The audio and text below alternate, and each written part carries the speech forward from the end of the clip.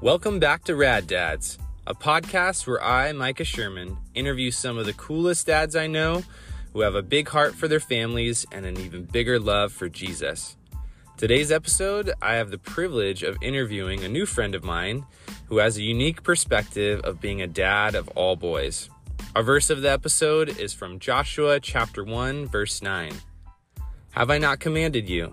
Be strong and courageous, do not be frightened, and do not be dismayed, for the Lord your God is with you wherever you go. Grab your coffee, let's get started.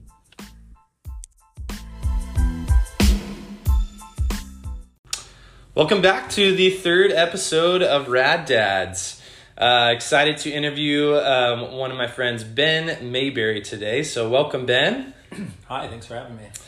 And Ben is, we're just really becoming friends. We go to church together and are starting a home group together. Ben and his wife are hosting their beautiful home, and then my wife and I are kind of facilitating and leading the group. And so it's a privilege to hear a little bit more of your story today. So going to the scouting report. The scouting report, Ben, is where I get to kind of brag about you. So I've done my research a little bit, and then you can verify if it's actually true or not. Sounds good. So Ben works in asset management at Bacchus Capital Group, LLC. Yeah, Abacus. Abacus, all right. Yeah, no worries. You got to pronounce it right. You went to USC Marshall School of Business. That's correct. All right. And then one of your favorite people gave me some more info. She said you are a master chef. You love to care for people by cooking exceptional food. We literally just poured marinade in your tri-tip, right? Exactly, yeah. That was part of our plan to make it look like Right, yeah, you knew it was coming. Cook. Exactly. He is very creative with construction and design. And then your wife, I asked her what 4 characteristics, if she could describe you, were. And she said caring, smart, funny, and generous. So she's a big fan of you. Well, that's nice. Yeah, she's a fan. That's a good sign.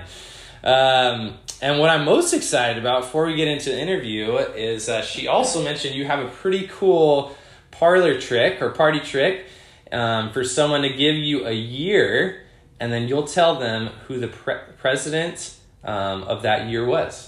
That is correct. Should we give it a shot? I think so. This is Okay. a little nervous under pressure. Yeah, we'll totally edit it out if you aren't able to do it, but I think you will. All right. Okay, so here's the year. We'll do two of them. Okay. So we got 1877. So the election of 1876 was Tilden Hayes election, and it ended up going to Rutherford B. Hayes. You got it, Rutherford B. Hayes. Well done. Okay, all right, let's do one more. Man, I just want to do all of these. Let's go a little bit different. Okay, here we go. 1974. 1974 was Nixon still, I believe. He was elected in 72, and then might be Ford by that point because of Watergate. I think right on the border. Oh my gosh, yeah. Nixon 73, Gerald R. Ford is 74. So how did you even acquire that skill? So it's funny, I was not a wonderful student in high school, and just strangely the way I remember things is chronological and like on a timeline. Okay. So did history like everyone else. Not a lot stuck, but strangely, all the presidents stuck right by year. So maybe that's impressive. A weird idiosyncrasy about the way my brain works. I don't know. Yeah, my studying skills were memorize it all right before, and then do the test, and then it would all leave right after. So yeah. That's impressive that it stuck. Yeah. Awesome. Okay, well, maybe if you can start, Ben, just telling us a little bit, since I've kind of given you a background to our listeners of who you are. Tell us a little about your family and maybe even the ages of your kids. Yeah. So, Katie and I have been married since 2010.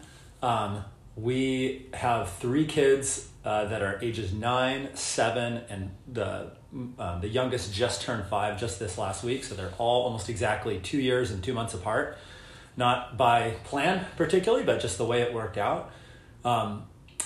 I guess speaking more big picture about my background, I am also one of 3 kids. I grew up here in Orange County where we are today.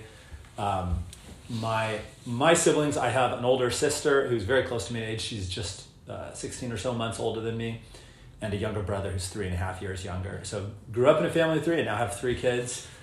I think the way that I grew up with my parents and my siblings has largely informed the way that we try to raise our kids. I think that's always the case, some combination of my kids and my experience growing up, as well as my wife's experience growing up. We, of course, modified for today's world, which of course offers really different challenges as parents than I think it did growing up in the 1980s and 90s. But that's a little bit of background on us. Cool. Yeah, and you have all boys. Yep, all three boys, exactly. All three boys, cool. And this, so if you've listened to our podcast so far, we had Brett McCracken kind of launch our podcasts off through the year, and then Andrew Scher spoke about being an expectant dad. So we're kind of taking a pause from the family just kind of ages, and Ben's going to talk a little bit about being a boy dad and what all that entails. Did you ever see yourself having three boys, and was that a surprise? Was that something you hoped for? We did not spend a lot of time thinking in advance, I think, or maybe my wife did. I certainly did not spend a lot of time thinking in advance about whether or not it would be boys or girls. Mm-hmm. I have always wanted to be a father. I think I really value my relationship with my dad. I think my dad is unquestionably had the biggest influence on my life and the life of my brother, I know. So we didn't give it a lot of thought, but very, very happy the way it worked out. There's a funny thing that happens, I think, when you have the first boy, whatever you have, boy or girl, you have this really unique experience. It transforms your life. And then you find out, your wife's pregnant for number two. There's a small part of you that is kind of wants the same thing again. I think everyone talks about once you have the boy, you want the girl. For me, I enjoyed so much the process of having my first son. I thought, it'd be sweet to do it again. Mm-hmm. So, and even with the third one, where most people, would say, you're disappointed. You got another boy, number three. Were you hoping for the girl? Right. I'd always say, there's a part of me that wants that experience, but there's also just this idea that there's, one more person, a little like the last, but of course a little different. Yeah. And you said you came from a family of three? Yep. So you have a family or kids of three siblings. Yeah. So that's, I feel like that often happens too, is like you kind of want what your experience was, or maybe it's the complete opposite. You didn't like that, but it sounds like you had a good experience with having two siblings too. It did. It was, it's incredibly different.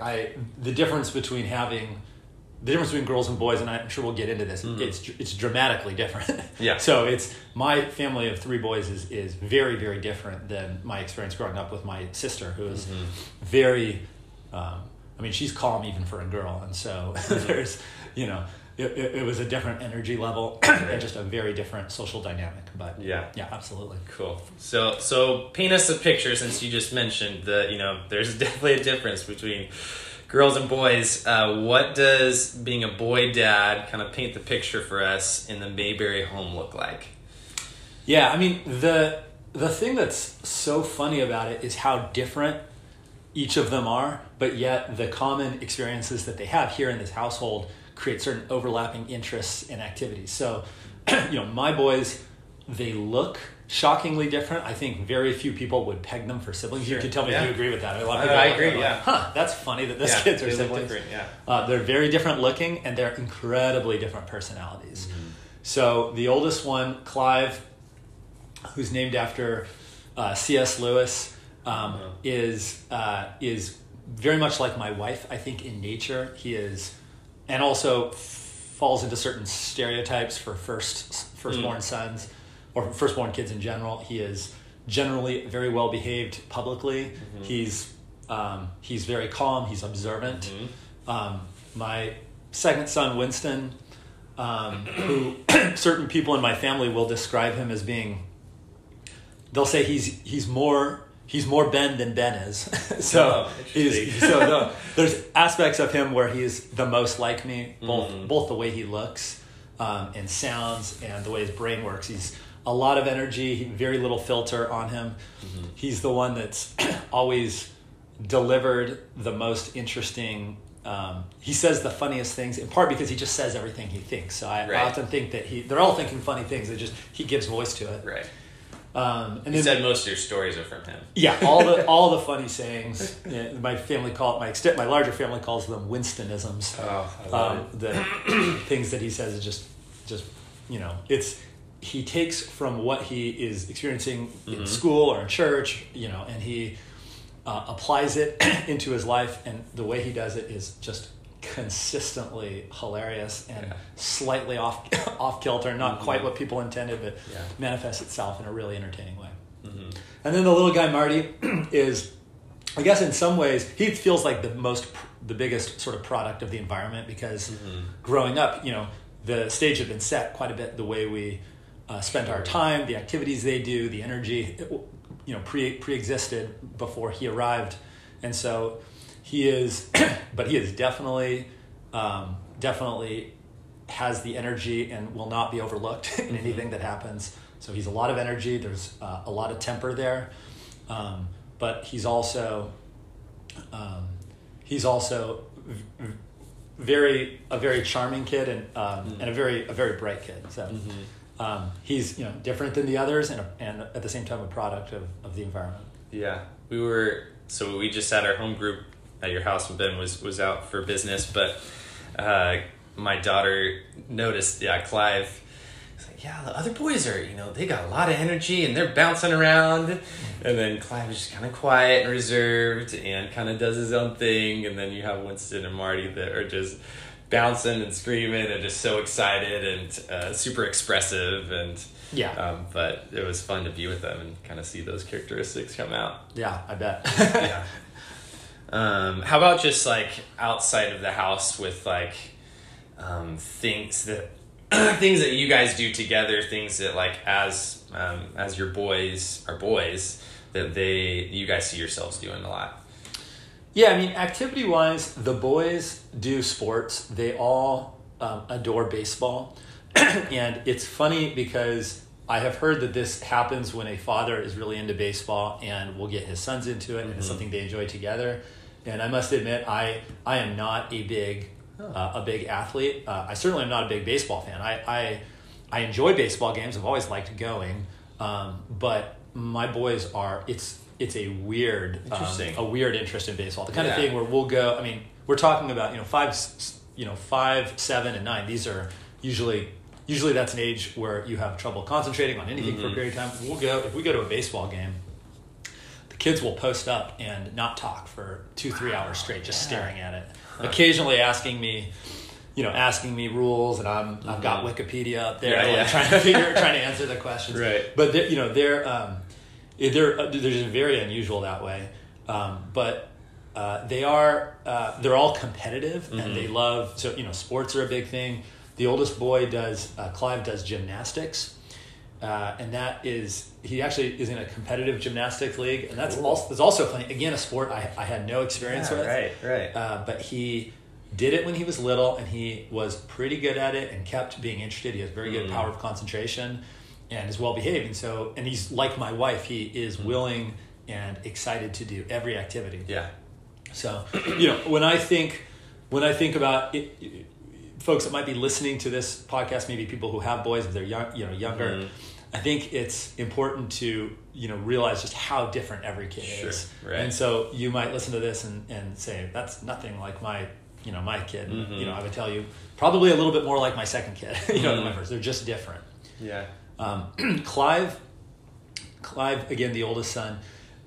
He's a little bit unusual. He had pretty significant speech delay. He didn't speak really until he was almost 3.5. Okay. So, with a brother that's 2 years younger, they kind of began speaking at the same time, interestingly. Yeah. Although Clive is very bright, and does really well in school today, you would never really know that he had a speech impediment. Yeah. I think it's there's something about that period of being slow to speak began as sort of ability to concentrate and sort of long periods of watching and observing, and it just makes him, he's unusual. I think Winston's a much more typical little boy. Yeah. It sounds like you guys have kind of like given opportunity for them to try different things, seen what they like, and then like supported them as they continue to be interested or not. We would kind of. I think we hope that that's what we're doing. Yeah. Not sure we're always successful. That's what we try to do. Yeah. The baseball, anyone that is trying to figure out an activity for their boys, I do recommend this. We have an app that kind of will fire over when there's fire sale ticket prices like the day before. Cool. So like we'll get tickets to, that will be $4 or $5, to go to the Angels game. And it doesn't hurt that the Angels are no good, and it doesn't hurt when they're playing a pretty bad team.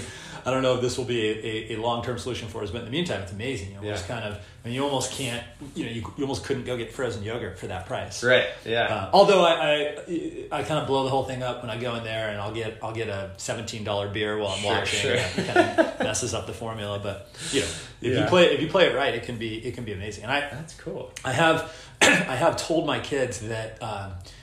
I say, Daddy pays for the most expensive seat so we can sit higher than everyone else. That's right, yeah. And look down. And so I think there will be a reckoning at some point when they realize, what's the nosebleeds really aren't the best seats. Exactly. But right now they'll be, looking up there, looking down, feeling good. Right. Feeling sorry for all the people down in the front row. Yeah. But it's still what an experience. So they can see everything. So it's really your perspective that you're giving them.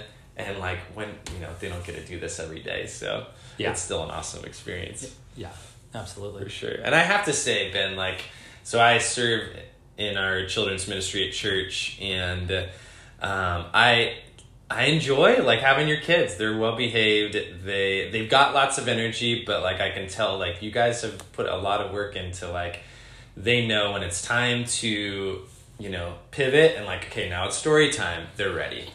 And so I just want to say you guys are doing great, because I enjoy teaching your kids, and it's not always the case. I'm a teacher, so there's students that are a little more difficult to teach, and other ones that are just easier and they're ready to learn. That's sweet of you to say. Yeah, I'm sure there's ups and downs on that. But sure, but no, they're great kids. So cool. So moving on, what would you say are some traditions?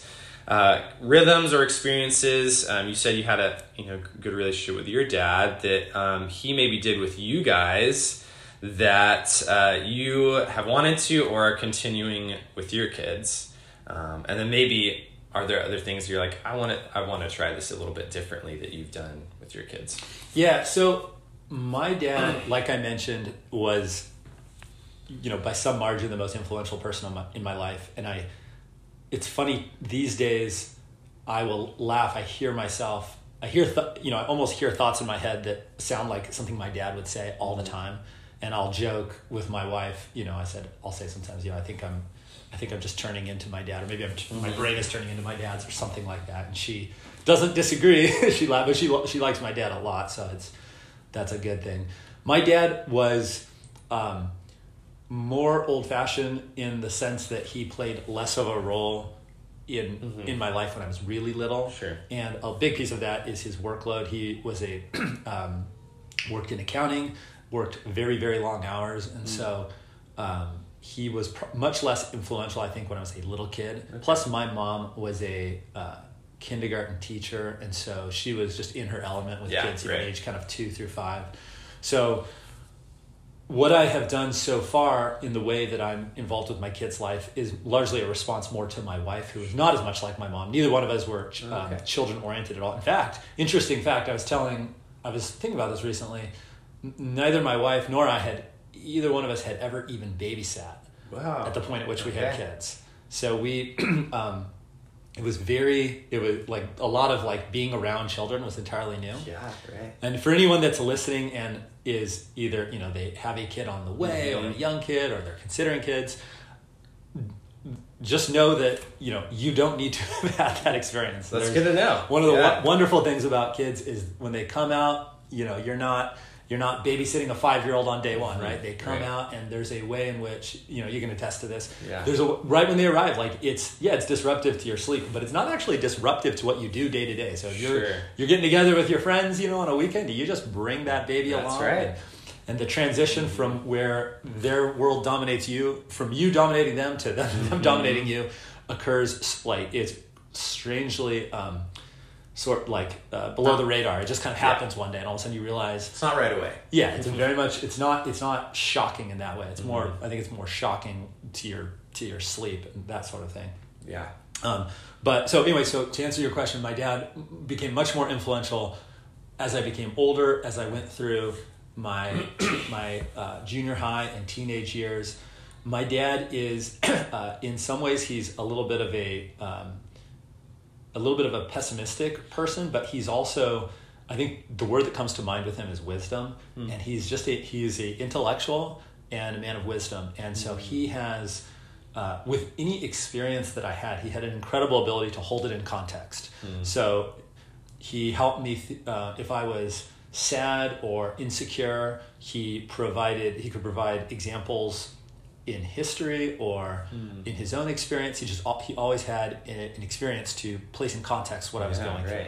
And so this is something I hope I can do for my kids. Yeah. I'm a pretty low emotion, stable. I don't know how to describe it exactly, but I'm not prone to strong emotion. Overreact. Just kind of calm, and so I don't always relate to the ups and downs that people go through. And so I hope that I will be able to meet my kids where they are as they go through things, particularly in like those sort of teenage years, and help them hold things in context. Yeah, and that's something my dad did for me. That's awesome. That's a huge, I feel like, tool on your tool belt that you're able to bring to your family. And how about as far as doing things differently? There's things that you really enjoyed about your dad that he kind of taught you. How about things that you see that you guys do differently in your family? Yeah, I think a big difference is the difference in the relationship that I have with Katie versus the relationship my dad had with my mother. We're such different people that it informs where we allocate our resources, what we do on a day-to-day basis with our kids. Katie and I are both very high activity people, and I think it's a lot of the reason why we sort of found each other and wanted to be married to each other is a shared view of just the amount of activity in our lives. My parents were more traditional in the sense that my dad was very much the breadwinner, and my mom very much sort of ran the operation at home. My wife and I have things mixed up, just mixed up a little bit more in terms of the dividing of domestic tasks and the sort of volunteer activities outside of the home. So I think that will have probably the biggest impact on our kids. And our kids, when I was growing up, myself and my sister particularly were kind of homebodies. We enjoyed being home and make-believe games, and my kids are much more interested in the programming that's available to them, whether or not that's at church or at school. They're just more involved. So in many ways, it's not a difference of sort of values or like some sort of lessons learned from my family, or it's more just a response to all the different characters in the story. Yeah, right. Yeah, I feel like I see that in the difference just of our generation compared to our parents. Now there's very much more defined roles with our parents and maybe even our grandparents. And for better or for worse, it worked. That's kind of how we were raised. But I think I see that a lot more now as parents. There's a lot more shared responsibility across the board with parenting and house, everything that goes around the house, that I think is a good thing. Yeah. I think it's also just a response to the way the professional world works today. I mean, there's the ability to, with technology, people can be in different places. It just changes the landscape a little bit. Yeah. And so certainly with my wife was, when we had kids, she now is effectively, I guess you would say, a stay-at-home wife, but she had a career in digital marketing beforehand that was kind kind of probably more defining experience prior to having kids. Mm-hmm. And she worked when our kids were little. She continued to work in that world, sometimes from home, sometimes in a sort of consulting capacity. And it's just a different arrangement than what was available to you 30 years ago. Yeah, for sure. Taking a pause from just kind of the boy dad questions. I know you travel for work, sometimes a couple days at a time. So I was wondering if you could kind of give some helpful advice on any dads who are in kind of that kind of work. How do you do that work, but also kind of leave well to your work and supporting your wife and maybe even your kids and maybe saying goodbye? So any thoughts on that? Yeah. So one thing that's an advantage for me is, generally speaking, this is not always the case, but generally speaking, my traveling is just one night away at a time. That makes it much easier. Yeah. I'll say goodbye to the kids. A lot of times I'll say goodbye to the kids at 6 or 7 o'clock at night, jump on an airplane, get to some hotel, wake up in the morning, have a long day there, and then I come home and they've usually gone to bed by that next night, but it's really one day away. Okay. It's really my wife and I have gotten into a rhythm that where we can make this work. That's what you have to do, is come up with some way of doing that. We definitely take advantage of time with her parents. She will frequently see her parents are local here in Santa Ana. Mm-hmm. She'll frequently see them when I'm gone. Sometimes my parents. It's about having, and then we just have close friends, as you know, from church that are all around us in the neighborhood. So there's a lot of spending time with other people when we're out. It would be a different challenge if I was traveling. It was a different challenge, I should say, when the kids were a little younger. It was more about, there was less trying to get kids to locations and more about kind of the loneliness of me being gone. Yeah. Now the kids are so all absorbing that she certainly isn't lonely when I'm gone. Right, I think, right. But she has a heroic level of energy and ability to deal with these things. So I think it's different for everyone how you work. Sure, yeah, and it sounds like you have the community that when you're gone, they don't. Not that they don't miss you, but it's not as big a void because there's other people pouring in and available to absolutely love and support your wife and your family or your boys. Great. So your wife Katie, who being your boy's mom is obviously the most important woman in their life right now. What does that kind of look like, being a boy dad, a house of 4 boys, one lady? What does it look like kind of teaching them to love and respect that woman in their house, their kind of first woman in their lives? Yeah, that's a great question. So one of the pieces of just brilliant irony is that Katie is a certain version of a feminist that not like burn the bra at the rally kind of thing. Yeah. But she has had a heart for women. She has worked in nonprofits that focus on human trafficking and especially with sort of sex slavery and stuff like that. So she has always been an advocate for women in different ways. Even before I met her, she was involved with, again, a different nonprofit. It was about sort of advancing women. So that is a little ironic that she, God placed three little boys in her life. So it's in that sense it's a little bit of a funny dynamic. She also is she is from a family of 3 girls. Oh, really? So she actually did not have. She only had her father in her life as an example of a boy. Yeah, opposite. But yours is a great question because it's when you have 3 boys, there ends up being a lot of people running around naked, a lot of burping. There's a lot. We kind of let these things slide, but there's a few things we do. We have tried to be very aggressive about making sure that they are learning manners. The oldest kid does something called cotillion. Are you familiar with this? I did cotillion. Oh, you did? Yeah, no kidding. And I enjoyed it. That's funny. Yeah. So I think that's really neat. They learn to all kinds of ways to interact with girls in a way that is polite. Cool. Pull the chair out, let them sit down first, Right. maintain eye contact when they're sitting down, Yeah. that sort of thing. I wouldn't describe myself as as a particularly well-mannered person, but my wife is. She will go to great effort to set expectations for the boys, make sure that they understand that she is not just their homie here in the house, that sort of thing. Yeah. So she does a nice job of that. And I think she does. I think I will do a bigger piece of that probably as they get a little bit older. Yeah. But right now she's the driver quite a bit on that. Yeah. They know that she's not dad. Yeah, she's mom. Yeah, that's exactly right. That's cool. And she's also, just physically, I wrestle more with them. I carry them Right. around and throw them around. There's a from the time they're very little, there's a sense that there's a different sort of physical expectation. Yeah, right. Yeah, my son is 1.5, and I'm not saying this is what every family should do, but I tell him each day, because he's a little more aggressive than our daughter.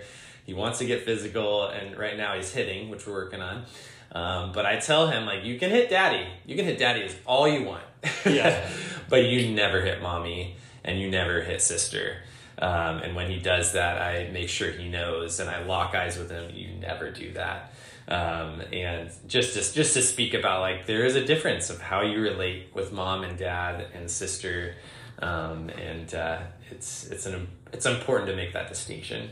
I think that's great. With that, and having a sister there also, creates a really a clear dynamic right there. Yeah, right. So it's a good point. I mean, that's you got to kind of find alternative ways to do that when there's no sisters. But we do have my boys have 3 cousins that they're pretty close with who are all girls. My sister has 3 girls. Okay. And that are just slightly older than my 3 boys, and so they're around them all the time. And I think there's a recognition. At least the older two are also not physical, so it's a newer issue we're dealing with. The youngest one is like has much more instincts for throwing a punch, right, than the older two. Sure. Awesome. As the boys get older, and I'm trying to think as the boys get older, what would you say are, kind of ending with this one question-wise, the most important values you hope to instill in them as they someday become young men? If there's, I don't know, certain maybe 3 or 4 that you think, all right, these are the ones that we're really kind of focusing on. Yeah, I think there's one that just I think dominates over everything else as being critical for raising boys in our society today, and that's just bravery.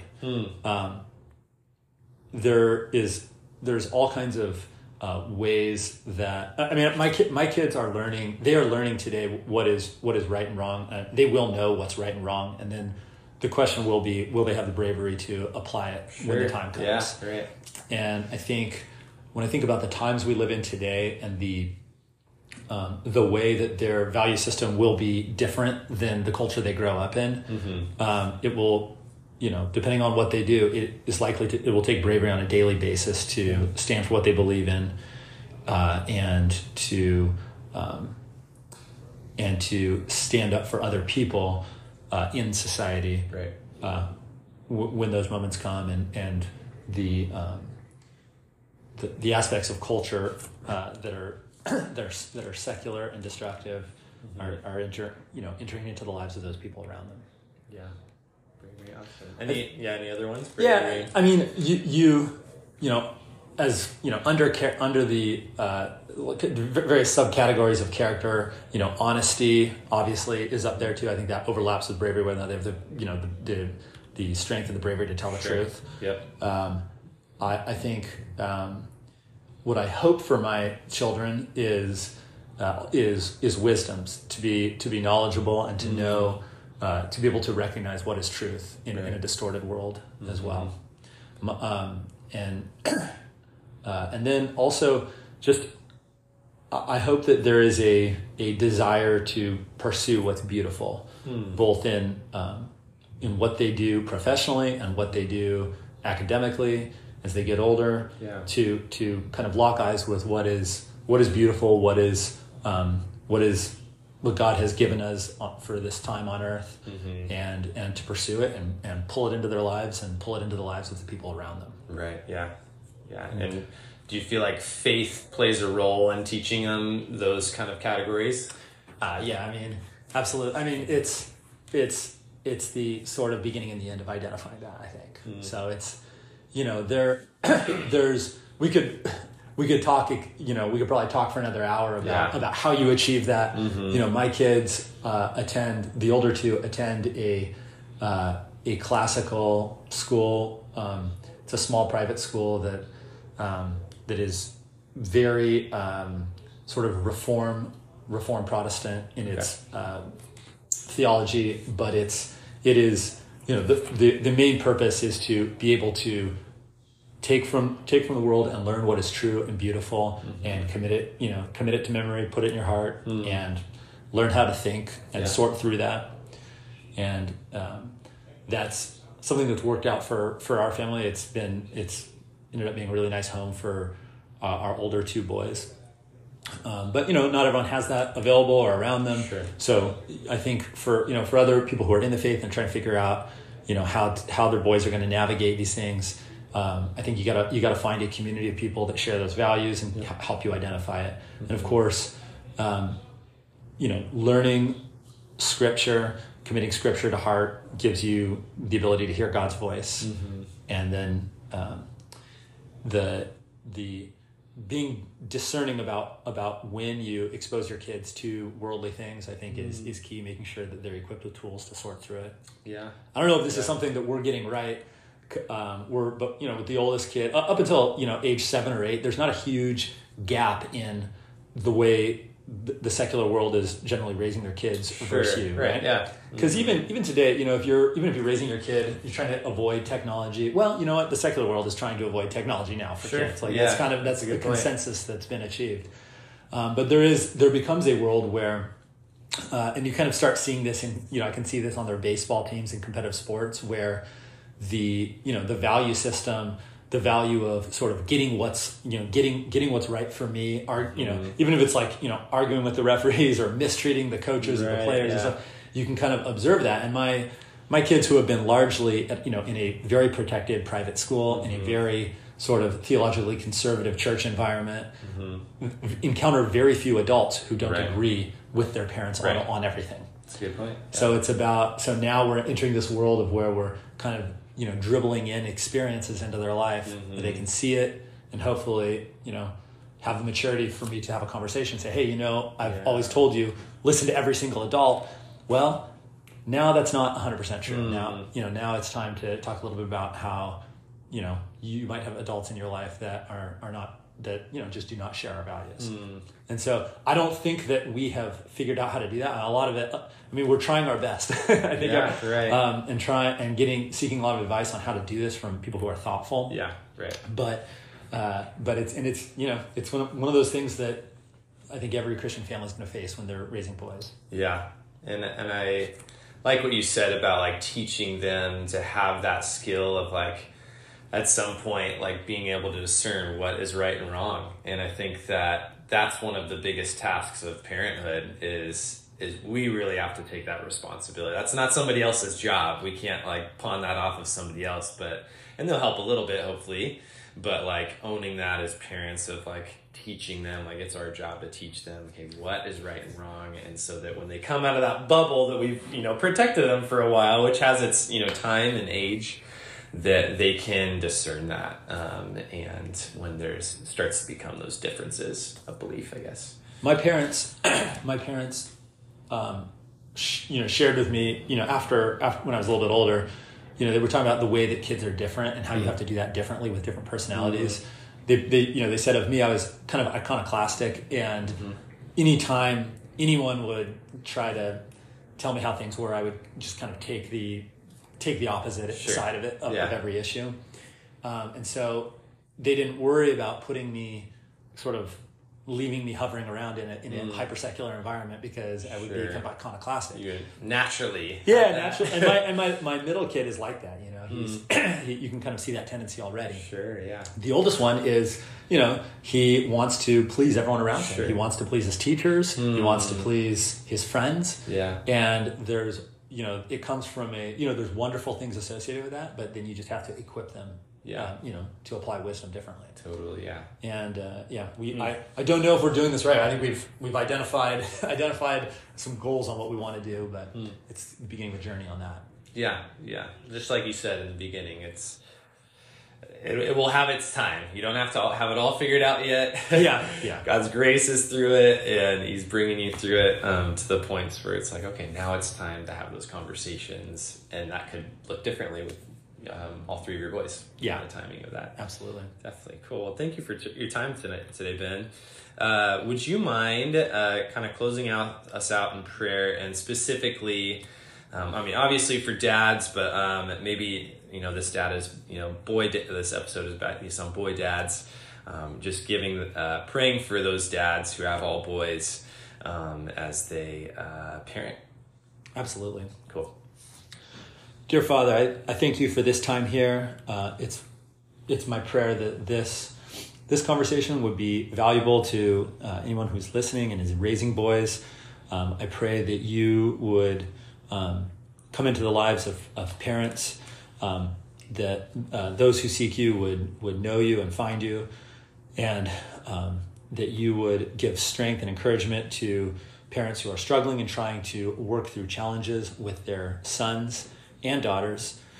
I pray that you would equip this generation of your followers to deal with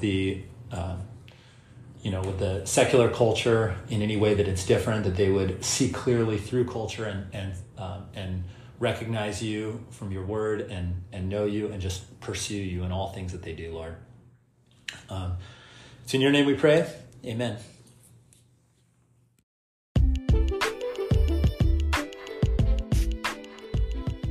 Three episodes in and many more to come. If you like this episode, share it with a dad you know that you feel could use some encouragement. We are now on both Spotify and Apple Podcasts. If you follow us on Spotify, hit that notification bell so you don't miss an episode. And if you follow us on Apple Podcasting and you like the episode, leave a 5-star review and follow our show as we continue this journey of fatherhood. Thanks again for tuning in, and we will see you guys in 2 weeks for the coming episode of Rad Dads.